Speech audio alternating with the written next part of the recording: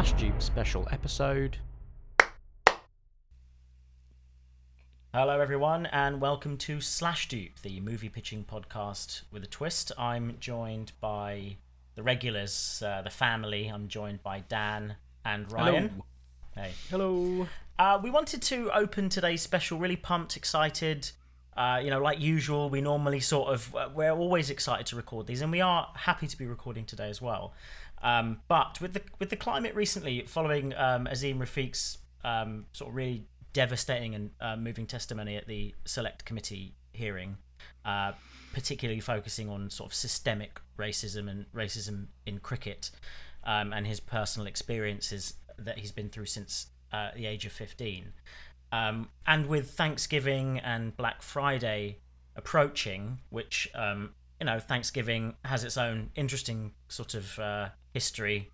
I'm not going to touch that because that's, sort of an American issue. And I'd feel like I can't even necessarily speak to, sort of empire and other sorts of things, the Commonwealth and other things that we've got to do with monarchy in this country. I'm going to leave Thanksgiving for the Americans, but there's still, even on in the city of Plymouth, in Plymouth there's even a plaque that sort of denotes it's a national day of mourning for the Native Americans, and that was put there by the town. So before we go on, this episode will start with some strong language, some language related to personal experiences of racism and other important, perhaps difficult and perhaps not universal topics. But so if you feel like it's not for you, we will resume our normal programming in the next couple of weeks. But if you're still here, then thank you for sticking around.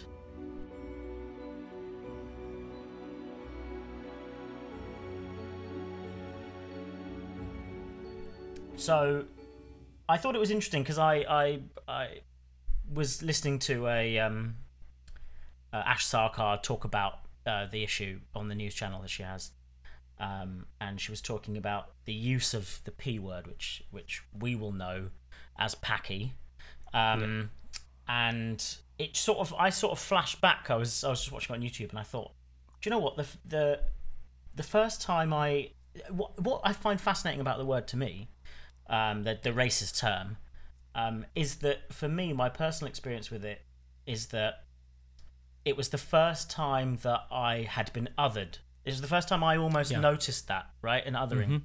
So I remember it very, very vividly, and I was quite young. I was walking back from school. I was in Buckinghamshire at the time. I was walking back from school, as I always did, and I never felt that I was different in any way at that point. In any way, really. I don't really have any other sort of memory of being different around that time at all. And I must have been in junior school, and a kid in his front garden, my sort of age, he was doing something, playing with his bike or something, or playing with somebody else, and he just saw me, and he said, "Paki, go home." The classic. If the classic. The old Paki, go home. And he just yelled it almost, and this is what's so fascinating about this kind of racism, or about this language, or about how it used to be when we were young, in the late 80s, early 90s. It was, he didn't even seem like he had malice in his voice, right? So obviously he was a child, and to an extent, he's not responsible for some of his language, and you can but the way he said it to me was he really said it as if it was something. Oh yes, I have to say that to this guy. Yes, now. this is important to say. Yeah. And let me stop fixing my bike, kicking my ball, and Yeah, I'm not annoyed. Some casual he racism. wasn't annoyed. There was no sort of knowledge of why he was saying it. Do you know what I mean? I remember his face very clearly. It was almost like a greeting in a weird sort of way. So from him, I can imagine almost there wasn't the element of racism, which is interesting in this discussion as well. However, the fallout meant that I then went home the rest of the journey questioning whether I was different to that kid or not. So it was the first time that I sort of noticed, or I was told by somebody else, that I was not normal or that I was different. So, and it's so strange, isn't it, that it's sort of these children are, repeating phrases that they definitely would have repeated a phrase that he would have seen a parent or a authority figure saying to someone that had a similar colour skin to you. So it's like that's the greeting. That's what you shout at people with brown skin. Yeah. Packy, go home. Yeah. And like that's really interesting because to bring it to sort of our filmic side, and we kind of discussed this beforehand, is that my little boy, we watched Bohemian Rhapsody with him. I'm not sure whether we're responsible parents for that, but we wanted to introduce him to Queen, and like he's really into Queen anyway, and the music, and of course why not? And he dealt with everything like it's quite intense, it's quite sad, and but he really enjoyed it. And at bath time the next day, we have like these foam letters that you can stick on to spell things out. Yeah. And he just turned around to me and said, "Oh, Daddy, how do you spell Packy?" I was like, "Oh gosh." Yeah. Well, of course. He's seen it, and in the film it's not said politely. Yeah. But he'd watched the whole film. Yeah. And he'd spotted that word doesn't sit right.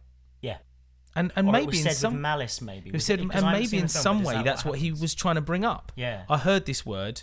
It didn't feel right. Yeah. How do I spell it? Maybe that's a good way of getting a conversation going. Yeah. Yeah. And of course, then I had to have a big conversation with him. Like my son he wouldn't be outwardly. He's far more sort of light skinned than I am, and I'm not as dark skinned as some of my other friends and even family.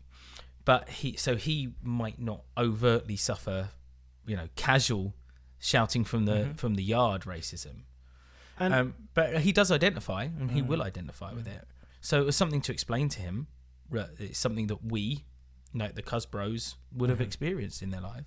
Yeah. Well, I sort of, to touch on that, I feel like my experience with racism has been different. I quite often call myself ethnically ambiguous because for any of you that have met me, like I'm relatively tall, I'm a relatively wide boy, and I've got sort of that lovely caramel skin. So it means that like I was never really pigeonholed in the same racist terms that and not being mean to you, Sean, but you are skinnier and you have more of a traditional Asian build, right? Yet I very often get mistaken for being a New Zealander or Samoan or Hawaiian and that sort of Polynesian look and build. So I never experienced the sort of colonial English to Asian racism as much, because when I tell people I'm Anglo-Indian, they sort of don't believe it. Or they're like, that's the last thing I would have guessed because of the size of you or because of the tattoos you got, stuff like that. So I never really, it's fine. Maybe I've just blotted out of my brain, but well, it's possible. I never really sort of those things do happen. You do sort of recognise sort of sometime afterwards, sometimes, and I think people like us, we're not quick to ascribe racism to something. I'm sure we've all been sort of pigeonholed for other things as well, like size, like you're saying, or been put upon or put down for something else other than our race. So I'm not quick to jump to racism, but sometimes you sort of reflect on something and you go, oh, that wasn't okay. I was on the train the other day. I wasn't going to talk about this, but actually I just remembered. I was on the train on the way to Oxford, and it's train was cancelled, so everybody had to stand up in the corridor. This was not more than 2 weeks ago, and lots of people were coming past, sort of with lots of bags, bumping into people, and one of the older women next to me, standing up, who was sort of a bit pally in the carriage, had sort of made a few friends, said to the guy walking past, the English word is "excuse me," and you could feel he was an Asian-looking guy with curly black hair, and he sort of went like he was going to apologise, and then I feel really bad for this. You could see his face just drop. Like it would have made no difference if he was fluent in English or not, right? It would have made no difference. But he said something, he muttered something in English, and he was sort of, you could tell that. I mean, those sorts of things that might have been flippant and in passing from that woman might stay with that guy for decades, right? It may not just be. And I literally apologised to him as he walked on behalf of that woman as he walked past, but I felt like that wasn't enough. And I'm all for calling people out for racism, but I also am for people picking and choosing when the appropriate time and place to do so. I think that's up to the individual. And calling her out in the carriage, for me, I don't regret not doing it, but I regretted that it happened, and I apologise to that kid as he walked past. It was just a kid that looked, vaguely sort of nondescript, like we sometimes do. Ethnically ambiguous. Yeah. And it's like ticking other in the box, So it's difficult when you have sort of mixed heritage like we do as well, being Anglo-Indian sort of, and that's that's a conversation that hopefully over time we would like to address on our Blood and Song that we do on a Monday. Yeah, man. 7% Chinese according to my DNA thingy. So But I've had people call me D'Lo Brown as they walk past, because when I had a shaved head when I was younger, I looked like the wrestler D'Lo Brown. Chokeslam on D'Lo, all that stuff. Like it doesn't. I don't look on all of that stuff negatively, but you do think, oh, that stuff. It comes from a place of othering me instantly. I was Cuban. I've had Mexican. I've had lots of. That was when I had a moustache. Which doing Movember at the moment is something I'm going to relive. Oh man, I just realised. Sorry, sort of off-piste, but in the same thing. D'Lo Brown. So I used to get called Rikishi, right? Because obviously I'm a big fat brown man, right? And I always thought Rikishi was literally an Indian guy, but he's not. He's Polynesian. He's literally his whole thing is that. So I never knew. So that. even if we're not focusing particularly on sort of racist slurs, I think othering someone like that instantly, I don't know. I think it can have lasting effects. It's certainly something that sticks in your mind.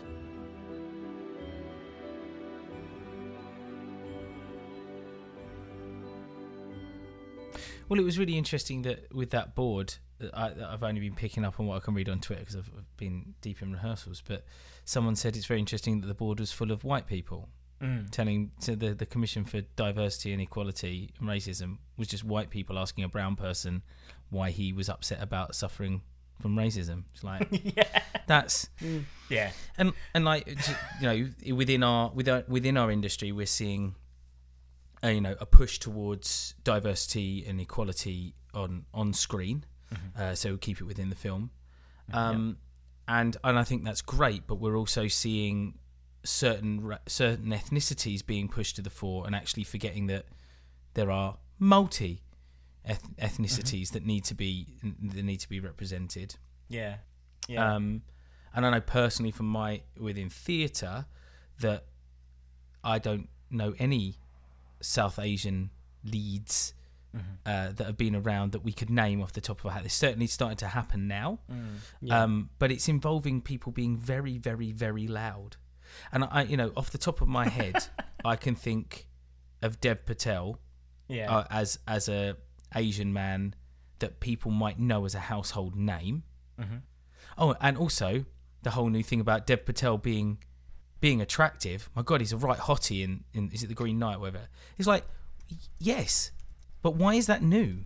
Well, there's quite a rich history, and you only need to sort of give us a cursory Google of making the sexless, and this happened with a lot of immigrants, right? Wait, a lot of different kinds of immigrants. Skins, remember? Well, yeah, he played the nerd in Skins. Well, yeah, exactly. But even prior to that, there was this push to create this sort of weird bucktooth, sort of like sexless Asian, the Asian that does not threaten the traditional sort of native of the country, native inverted commas, but I think for a long time that was a very concentrated push in lots of things, in media particularly as well.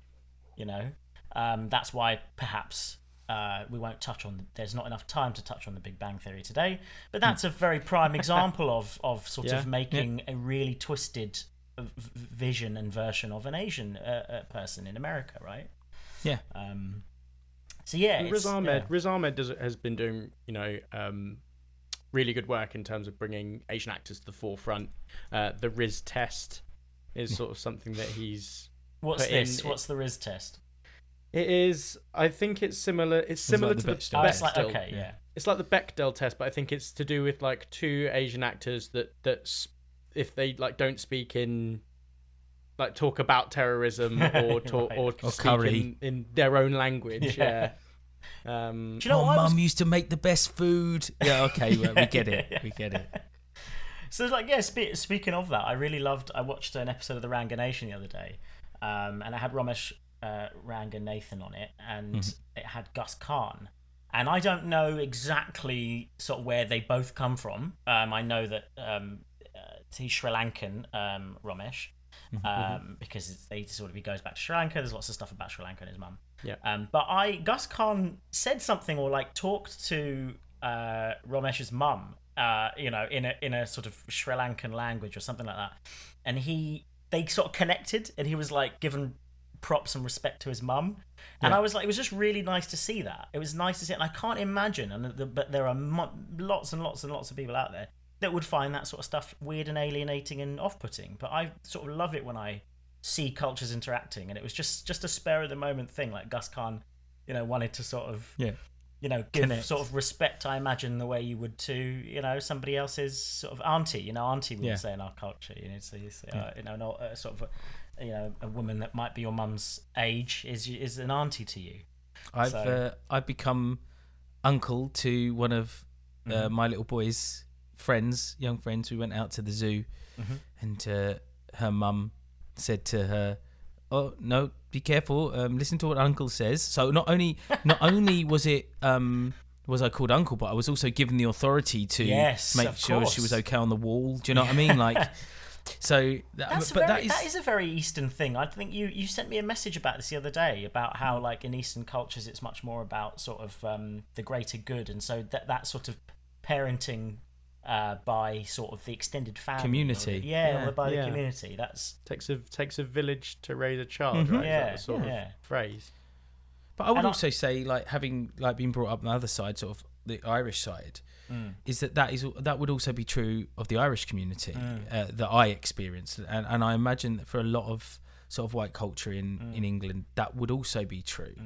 But it's a certain cultural thing, isn't it? It's like the community side based of the Irish also managing to be stigmatized, as well as the sort of immigrants of colour and as terrorists in their day. So I've got it all. in the blood.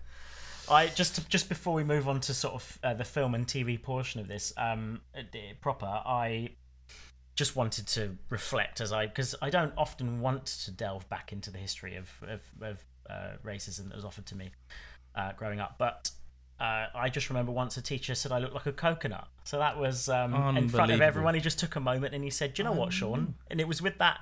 This is the thing. I don't know if it's just me, but you remember the way they said it, the wry smile. This, "I've got you, Sean," in front of everyone, because I might have been naughty. I might have played up. And also, by the way, I would push anyone towards Akala's book. I believe it's called Natives, which is not an empirical novel, but about racism, but a personal account and experience of him growing up and sort of noticing racism in schools, which I thought was fascinating.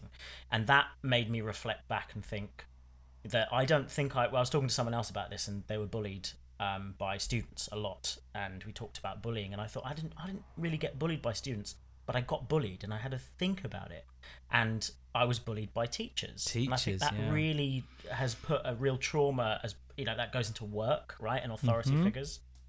I'm not claiming that was because of racism, because I haven't had the need to go back and really think about that. But the one moment that sticks out is when a teacher thought he had me and he said I look like a coconut. I had one incident of racism. I think it might have been my first or second year at secondary school that put paid to anyone dealing with it after. It was in an English class, and I remember it to this day. We were doing Macbeth and we were reading it out. Everyone got a bit of a part, and this other fella in my room, he was reading, I think it must have been one of the witches parts, and he struggled with reading. Like, maybe I think he probably had dyslexia, and he was trying to read, and he was really struggling with it. But everyone was giving him the time and the patience, but he got very frustrated, and he like shut his book, and then so the English teacher said, "Oh well, De Cruz, will you pick up from here?" Because I was quite a fluent reader anyway. So I stood up and I started reading it, and the other student was obviously still very frustrated, and he went, "Oh yeah, well, all those packies can read well, can't they?" Yeah. And the whole room went silent, because like it's the first time I was the only person of colour in my room. Yeah, as was I. And the whole room went quiet, and like there was this, what's going to happen? And I've never been filled with so much rage, because I was being asked to do something. It came out of absolutely nowhere. I've never been nasty to this boy. Do you know what I mean? looking back on it now, he was frustrated, but I didn't see that. I was a young man, and the English teacher didn't. When I say he didn't do a thing, he did everything right. He didn't. He let me stand up. Well, I stood up, walk over to this guy, and punch him so hard in the face that he fell off the chair. And the English teacher didn't say anything. He just sent him off to the nurse, and we continued with the class. Well, that's a kind of teaching in a way, isn't it? Yeah. Yeah, and School of Hard Knocks. School of Hard Knocks. No one was racist to me for the rest of my time at school. And do you know what? Like, it's really tragic that obviously, like, I had to be violent. Yeah, that you had to do something like that. Just you had to stand up for yourself. Mm-hmm. Because of something like that had been thrust upon you because you were asked to do something, and this kid was almost definitely parroting something. I'm sure that wouldn't have even been his belief deep down. I don't think anyone would have known. Like, I can't believe in 2021 I look at my trending on Twitter and it stood there bold as brass as a trending word. And you're like, number one, why are we trending for a start? Yeah. And number two, how are we still there? How are we? Yeah. Like, it's so bizarre. It's so bizarre that we haven't moved on in 40 years. Yeah. Well, I think it's sort of every time you think there is a positive sort of change like that in culture, particularly in the UK or particularly in England, I can't speak for the rest of the Great Britain. It just hides. It just hides under there, and I think I'm glad that it's coming out now, and I do feel like we're moving forwards, each year. But it for a long time, I think it just lay dormant. That sort of stuff that we thought we were accepted finally. There was one thing I remember from in 2020 during in America during a lot of the rioting. There was a line that always stuck with me from like a clip that I saw, and it was a woman that said, I believe it was, we're asking for recognition, not retribution. And I thought that's brilliant, and that sort of is exactly what it is. Like, as you're saying, Dan, it's not, we're just asking for recognition. It's not that racism is still trending, and we're not asking for those thousands of years back. Yeah, I don't want that teacher to be, to be raked over the coals because he said I look like a coconut. I'm sure, and other things. I'm sure that because that's what children do. They seek retribution because they don't understand sort of how to, and I'm sure that kid would be mortified at at sort of him. In fact, he will have his own trauma from that event. I'm not even talking about the retribution he suffered, but from standing up and saying that to another person in class, to another child, to another human being. I'm sure that if he's a decent person now, he would have that trauma that carried with him, and that was instilled in him by his parents, by the media, and by other sorts of systems that benefit from othering and then dividing people.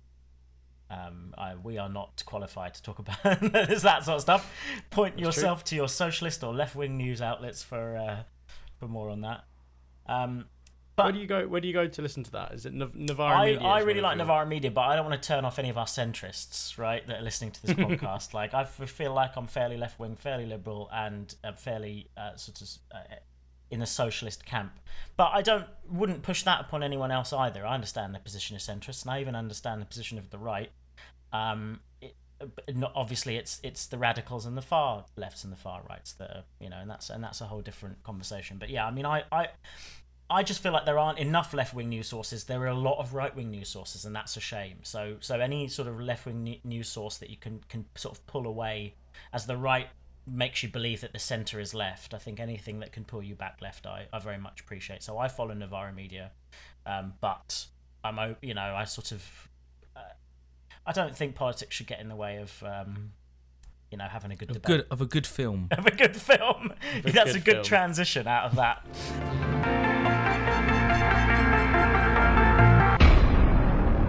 Yeah, no, I mean, listen, we can't apologise for taking up the front half of this podcast on that topic because it's important, and I'm really grateful, Ryan and Dan. Thank you for sharing and for agreeing to this. No, thank you. But I think it's important, us being in the creative industries, and all 3 different ones now, which is nice. Congratulations, Ryan, on your recent job. I'm interested in how inclusivity, diversity, and other sorts of important things, how they've been manifesting recently. So there are definitely examples in the past of how it's been done badly. Fisher Stevens in Short Circuit 2, which is and Short Circuit, which is a real point of contention for me, because I'll say racist script, excellent acting. So even though he was brown faced, that man did. I mean, that's why he hasn't been cancelled yet, Fisher Stevens, because he really did an honour and a tribute. He really went there, didn't he? He really went there, and he almost like a man who had gone and sort of researched it. And done it. Let's never forget Robert Downey Jr.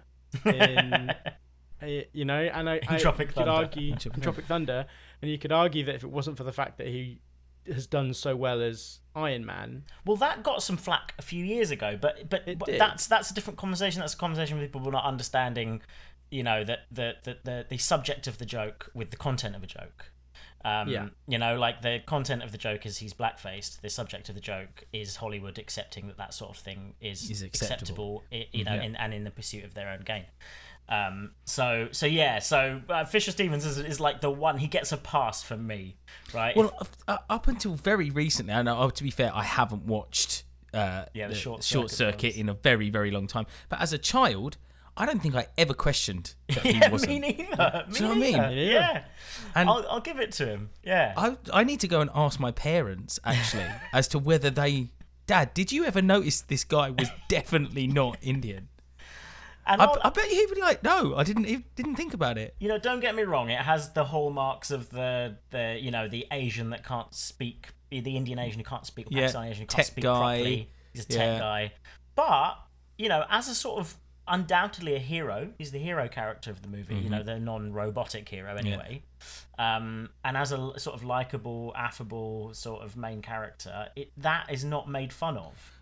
And also, probably the first South Asian role that I can remember as a child watching. I don't think I remember. It's sad that it's also now a white man Aladdin being Aladdin's from the Arab world. Yeah, and Aladdin was also probably after Short Circuit. Oh, I don't know. I don't know. Anyway, you guys carry on. And animated, and also animated. But that's really, that's really messed me up, because it probably is the first Indian role I remember. Yeah. And now to find out that was all a lie, like my whole life is a lie. Short Circuit did come out 1986. The Short Circuit Aladdin was 92. Yeah, I remember Short Circuit being when I was a kid, whereas Aladdin was like just coming into my teenage years. And also Aladdin being, whilst it's not my direct heritage, being the first sort of Disney character that I could identify with. Like the first I remember thinking I could play that part. I want to play that part. And so Aladdin became sort of my favourite Disney movie. And that's really, it's really important. Representation in terms of inspiring the next generation of talent is hideously important. Well, for a long time I would believe in my heart, and I would say to people, I can't dress up as anyone really unless they're brown, like I can't do, didn't feel like I could do it, and that's a sort of when people go, why are they casting it as a non-white actor, why are they casting ethnic diversity when the character was white and all this sort of stuff, and it's like, well, because I think you need to break people out of the shell of the idea that there's only one type of hero. And for a long time, you're right with Aladdin. Well, for a long time, white people could just change the colour of their skin and play other races. So there's no reason as to why we couldn't. Well, in the opera world, I had a conversation. I can't remember who it was, and I again had to keep my calm. And they're like, "Well, we can't do Othello anymore." And you're like, well, "You can." It's like, "Well, there's no black opera singers," and I was like, "That's not a problem with." Opera, is it? It's a problem with the casting of opera and the bringing up of making it accessible. It's not black people not singing opera. It's that opera isn't accessible to enough black people. Also, when you're young, if you don't have role models in those areas, if you can't see them, I think you instantly think, well, that's not for me. That's close not for it me. off before That's you exactly right. even, That's exactly right. Thought And about cultures themselves. I mean, again, from we joke the joke about sort of the Indian mum, which is like be a doctor, lawyer, accountant, because they make money. They give you standing within society, which is what we needed to do when we came over. You don't be an actor because no one's going to respect you. You're going to make no money. Where do you see an Indian actor on your screen? Yeah, and also it depends on what kind of what your beliefs are, because there are some beliefs where you buy your parents' house off them, and you need the money to be able to do that. Buy the parents' house, and then they live with they live in the and annex, then look after them basically until they die, and then your kids do that. They looked after you when you were younger, so it's fair, right? So the idea is that you need that money to be able to buy the house off them. You need to be a doctor, lawyer, a doctor, lawyer, pharmacist. No, you need to be all three to be able to afford the house that they bought in the 80s. So. Pharmacist, just be a GP, son.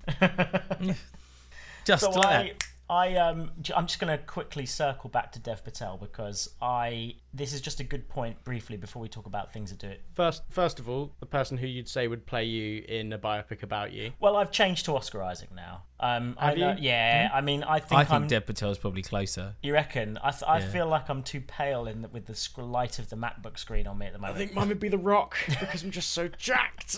You'd want it to be The Rock, but it would just be Vin Diesel instead. It would be the poor man's Rock, wouldn't it? No, it'd be Jason Statham. Brown up. Who would play us in a biopic of us? That is what. That's a question now for the listeners. We should keep using the. Oh, okay. I thought we should just waste their time imagining who would play us.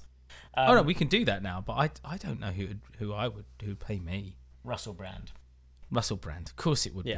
Russell Brand.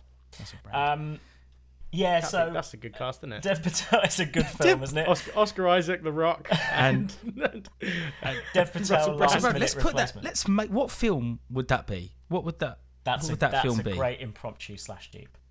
So who are we looking at? Oscar Isaac. Okay, so star power, like plays weird, charismatic roles, right? Mm-hmm. The Rock, beefy, comical roles, and Russell Brand, as I believe it will be his foray back into Hollywood now that he's a reformed Messiah-like figure. Guru. Yeah, so he's going to shouldn't really use the word guru because he's not, but you know. Yes, he would use that sort of thing.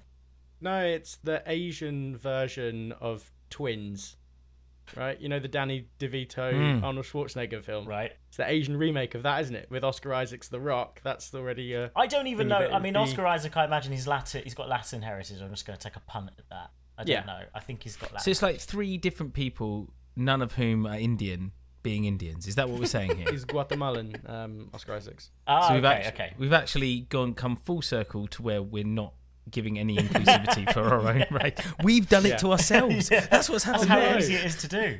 They'll go, Oscar Isaac's not even Asian. He's Guatemalan. They've all got like a sort of a tan face. That can count, wouldn't it? Them, haven't they? Yeah, they'll be fine.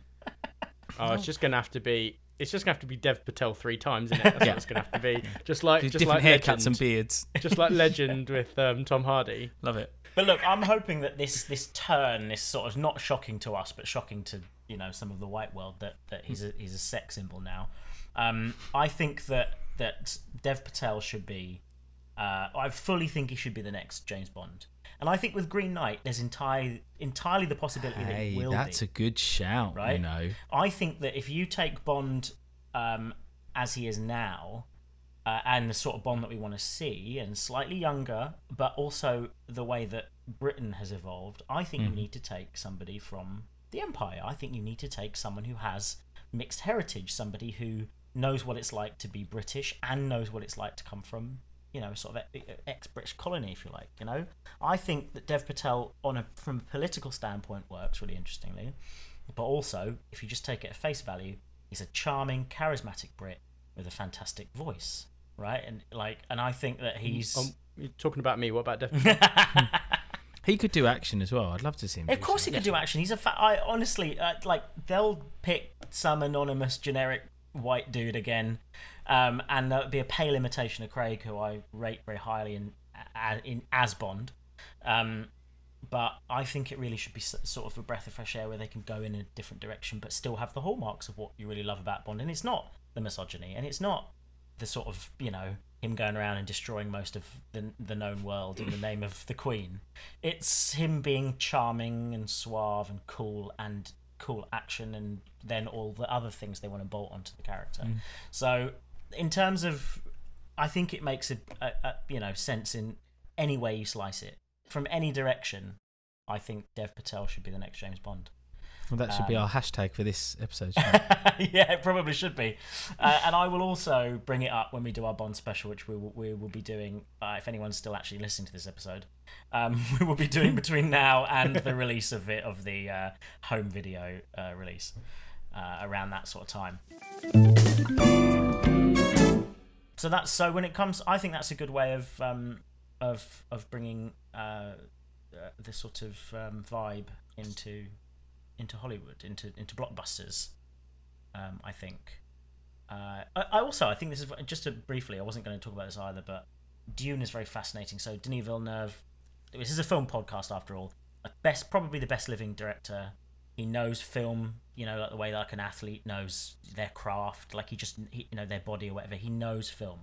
And I saw Dune recently, and I think it's very fascinating what he says about, because Frank Herbert's Dune is the novel's sets, taken as a whole, they are a response to the white savior sort of trope, whilst you're also sort of having its cake and eating it. So I think Dune is a really fascinating first film that, if handled well as a series, will hopefully like sort of surreptitiously bring diversity out in a big way. So if it goes on for 2, 3, 4 films, I think it will really sort of push.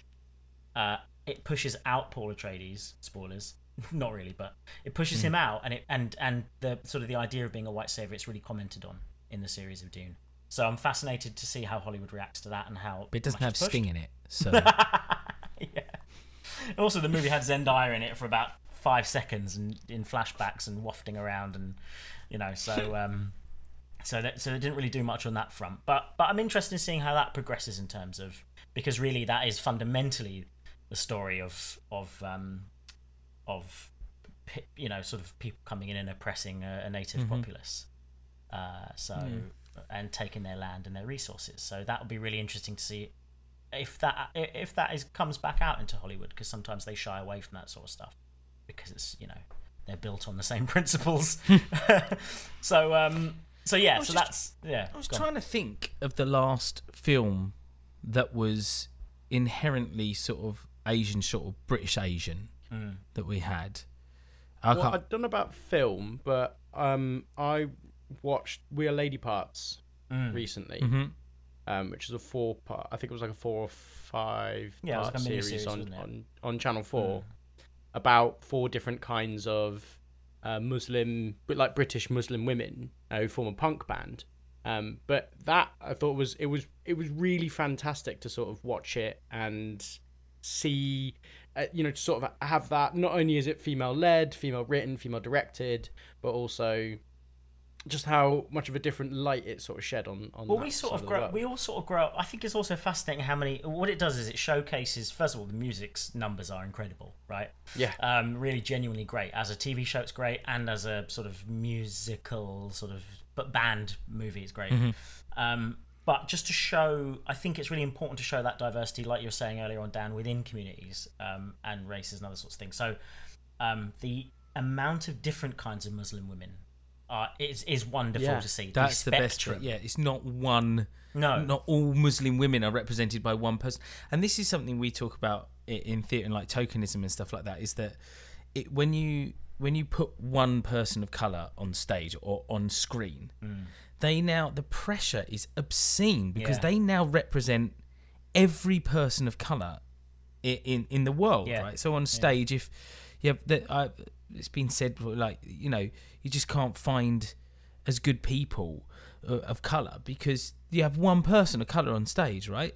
There are 20 white people on stage, of whom 16 are so-so, with the greatest respect to people I work with, so-so or not, but they're learning their craft, right? Yeah, sure. There's 3 or 4 outstanding performers, so they're the ones you see, and then the person of colour who is probably at the same stage as some of the others, learning their craft and getting good, is the only person of colour. So suddenly all people of colour are judged by one person learning the craft on stage, and the same on screen. When there's only one person of colour, all the all the eyes are on that person, Yeah. and their performance. Whereas you've got that machination as well. yeah, and you've got a much bigger percentage chance of the majority of whatever culture's on stage on screen to see something good. So there's 19 people of one particular skin color. Only needs one of them to be good, and you're like, see, white people can be good. You got one person of color on screen. It's 100% chance of them being good or bad. And I think that's the other thing. Like, it's okay for people to be bad on screen or on stage. They're learning their craft, right? Yeah. And they get good. We've seen that. We've actively seen actors start pretty so-so and get phenomenal over the rate. But you see that, I mean, like, one of the things that's positive, I mean, this is not what we're here to speak about because we know less about it, I can say fairly confidently, but in terms of, like, female directors, they're scrutinised at such a different degree. But they are also allowed to fuck up. I mean, how many times, Spielberg has made about 8 god-awful films. Ridley Scott has made about 8 god-awful films. And I'm not even talking about any of the ones you know. They're all ones that are in between all of his big ones. And he's just allowed to mess up quietly or not under the microscope, which, directors of colour, but certainly more female directors, they're not allowed to mess up. Because some of them, because of the percentage difference, as you said, they're they represent a bigger part of the pie. And actually, failure is how we get good. Yeah. I mean, on that, Crazy Rich Asians shows that East Asians can make terrible rom-coms as well. It doesn't have to just be all Hugh Grants. They can also make bland rom-coms. But hey, look, our hashtag Crazy Pitch Asians is inspired by that. Absolutely. No, I'm not biting on it. It's a good one. There's also that one with I love that one on Netflix. Just the little rom-com the one that had Keanu Reeves in it. Always Be My Maybe, I think it's called. Yeah, that was fantastic with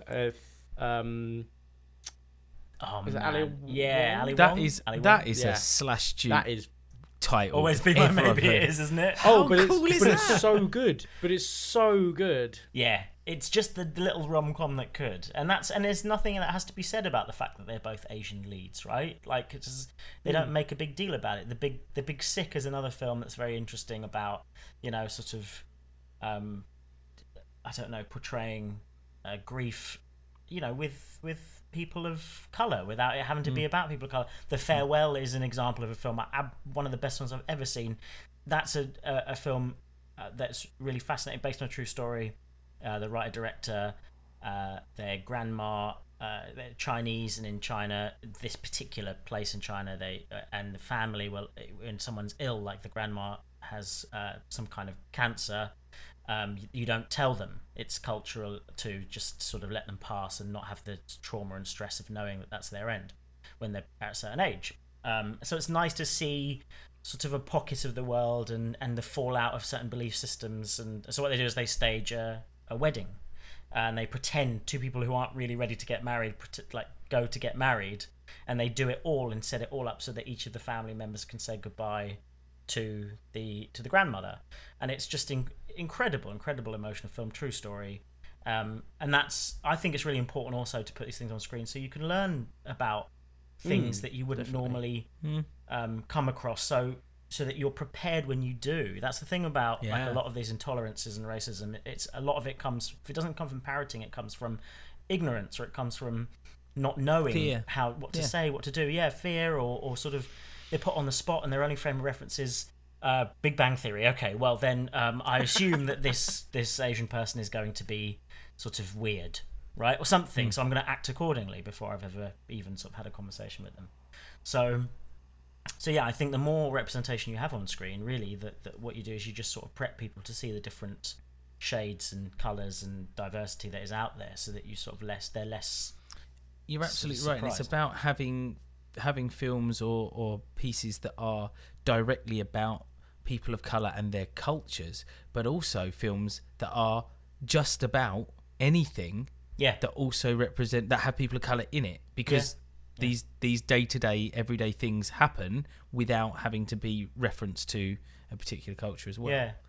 Got a question for you, Dan. And you may I think you may not know the answer to this, but one of the things I dislike is the Knight Rider Punjabi MC song, right? Because it gives all the white people a chance in the club to, and I quote, screw the light bulb and pat the yes, dog. absolutely. Right? Yeah, we love But those moves. that's a dance, that's clearly a dance move in Bollywood or but does that dance move have an actual name that we're just not using? You know what? I am really disappointed that I don't know it.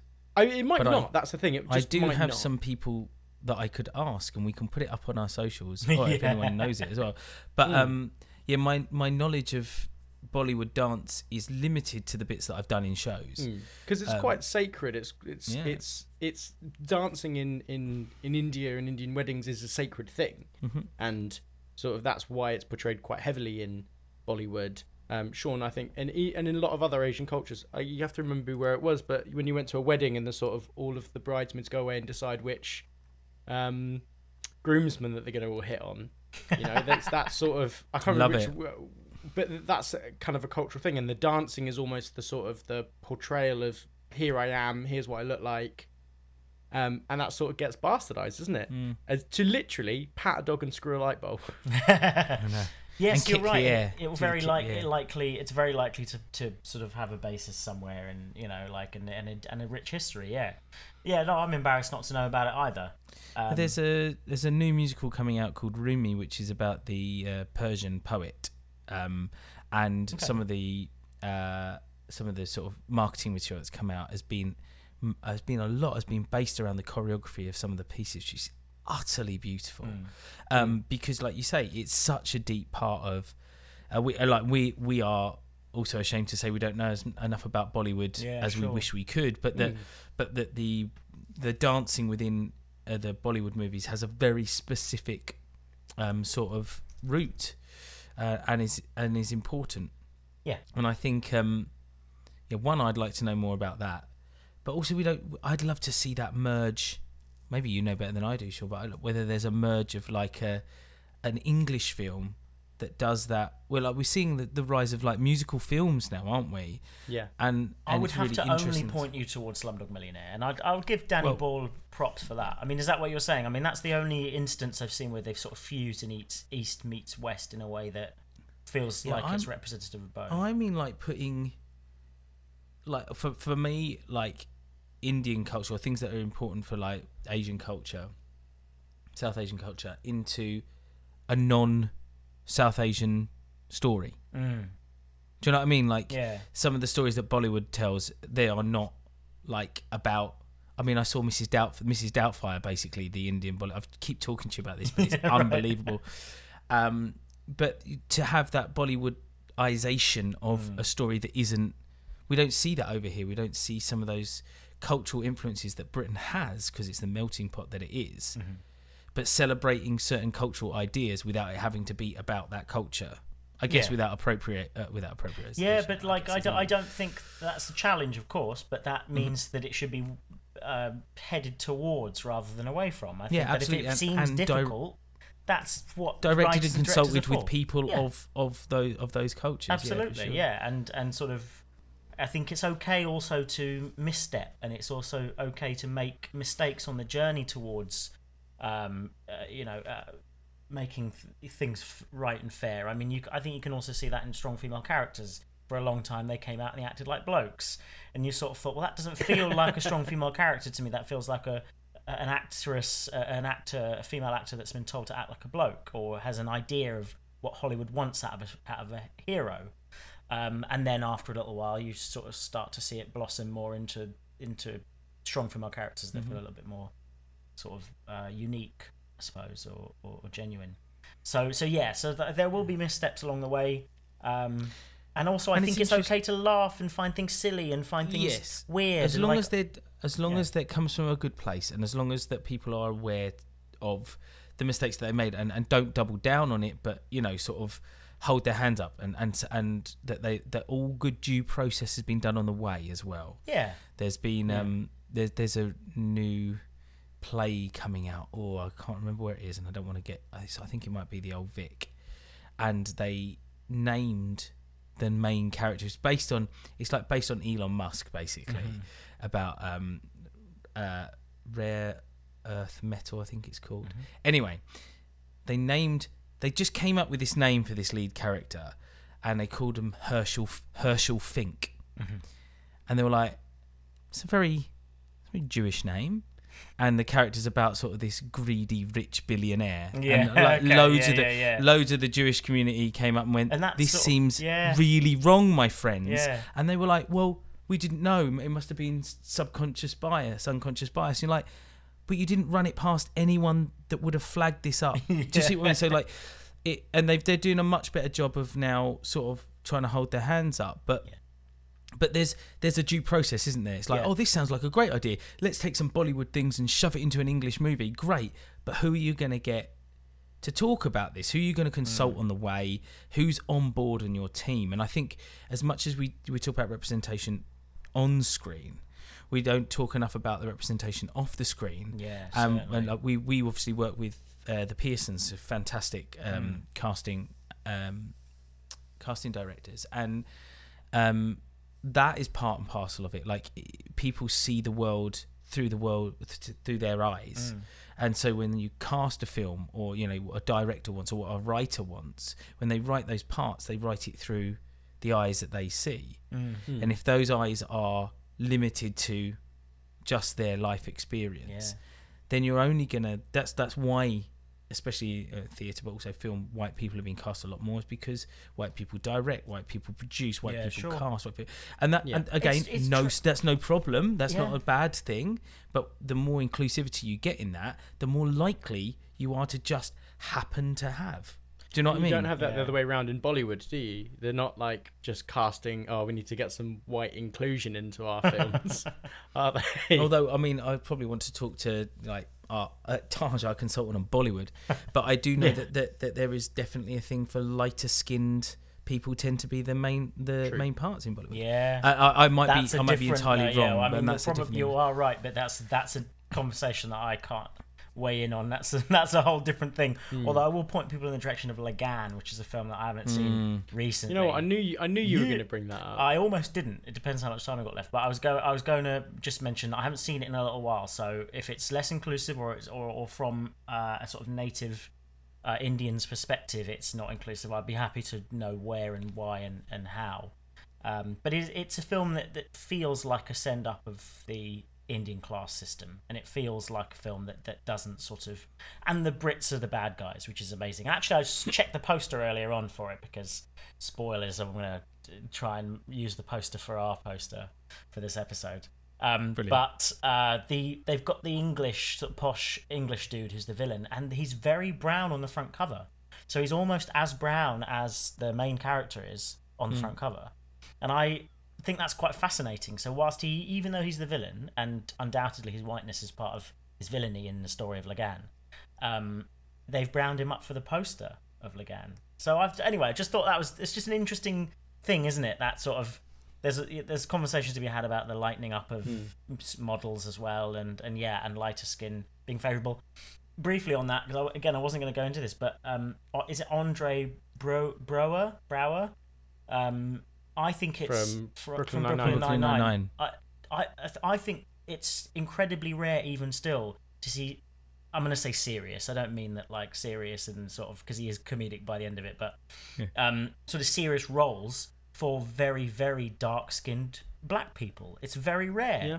Because again, Hollywood is still afraid. These are the baby steps they've been taking over the last sort of few decades. It's like, we'll get some black people in, but they'll be sort of brown, or they'll be sort of light-skinned, and so it's or have whiter features and things like that. Which and is that's what I mean. Like, it's about what we see, how people that are in charge see the world, and that's the things that need to change us alongside, having those people being seen on screen. It's the machinations behind, isn't it? Yeah, you're right, and that's incredibly important, and that changes if anyone listening is in a room where those conversations are happening, and even if you're not of colour, it's then that those decisions are often made. Yeah, you're right, and I think speaking up about diversity within those sort of meetings, if you're ever privy to them, I think that you're right. That's where people's perceptions can be changed really genuinely before they start the process of casting. I mean, when I wrote as a teenager, screenplays I wrote them with all white cast in mind. I had no sort of frame of reference for anything I different. will hold my hand up and say when we started Slash Dupe, I was doing the same thing with my ideas, and and it's been going through a journey with all of you guys and all the amazing guests that we've had on, to when coming up with ideas, start to think outside of that realm of film and embrace and actors being and broken outside of your box. Embrace seeing, like, when somebody shows you what's beyond that, embrace it, because that's actually a really privileged and unique position to be in, to actually look outside of your box and go, I'm going to take some of that in and I'm take some of it on. So we didn't slash dupify anything particularly. I mean, I'm happy for someone in the who's listening to tell us what our Russell Brand, Rock, Oscar Isaac, Dev Patel film is. But I feel like that's a good place to wrap up. Absolutely. Whatever that film is going to be fucking glorious. Yeah, that's great. There you go. It should be Russell Brand, the character, played by you. That's now what I'm thinking it should be. Yeah, I'll be Russell Brand. I'll play Russell Brand in his biopic. That's how we get around having Oscar Isaac and Dev Patel in it. It's fine. So we'll get back to our regular programming, and I'm always happy to hear, Ryan, you can tell people about the socials. Where can they let us know about when, maybe even moments in film? This is what fascinates me. Moments in film where you sort of clocked, of course that can be done by somebody else. Of course, this is a moment where I've noticed representation in film. Eventually there'll be a point where you don't have to notice it, because it's going to be everywhere. But I am interested in that. So where can people tell us that, Ryan? You can find us on all socials at /Dupe, and that is absolutely everything. And because we are geniuses, we've beaten all the SEO. So all you've got to do is just Google or Bing or Ask Jeeves, or now I guess maybe you could probably DuckDuckGo it as well. MSN. Yahoo. But you can just search the words /Dupe and you'll find any iteration where you want to get in contact with us. Tor browser. Can you find it through your Tor browser? I don't know. Onion browser. I will, but I won't know because I'm a good boy. I don't know what the dark web is. Okay. Isn't that when Spider-Man's evil, when he fires his... Nice. That's the dark web, right? We definitely have to go. But before we go, everybody needs to play Life is Strange. The entire series is the only game series I could think of when I was prepping this episode that is intent from start to finish to tackle human subjects from a point of diversity in almost every way you can think of. If you include all of the games in the Life is Strange series, they tackle literally everything. And I think it's a very sort of sensitive. I'm definitely going to push that right at the end. So yeah, Dan and Ryan, thank you. As I said earlier on, thank you for sharing your stories and for being here for this. And I liked how we can bring it back to movies at the end, because they're so important to us. Yeah. So thanks a lot, guys. Thanks, everyone. See you soon. See you later.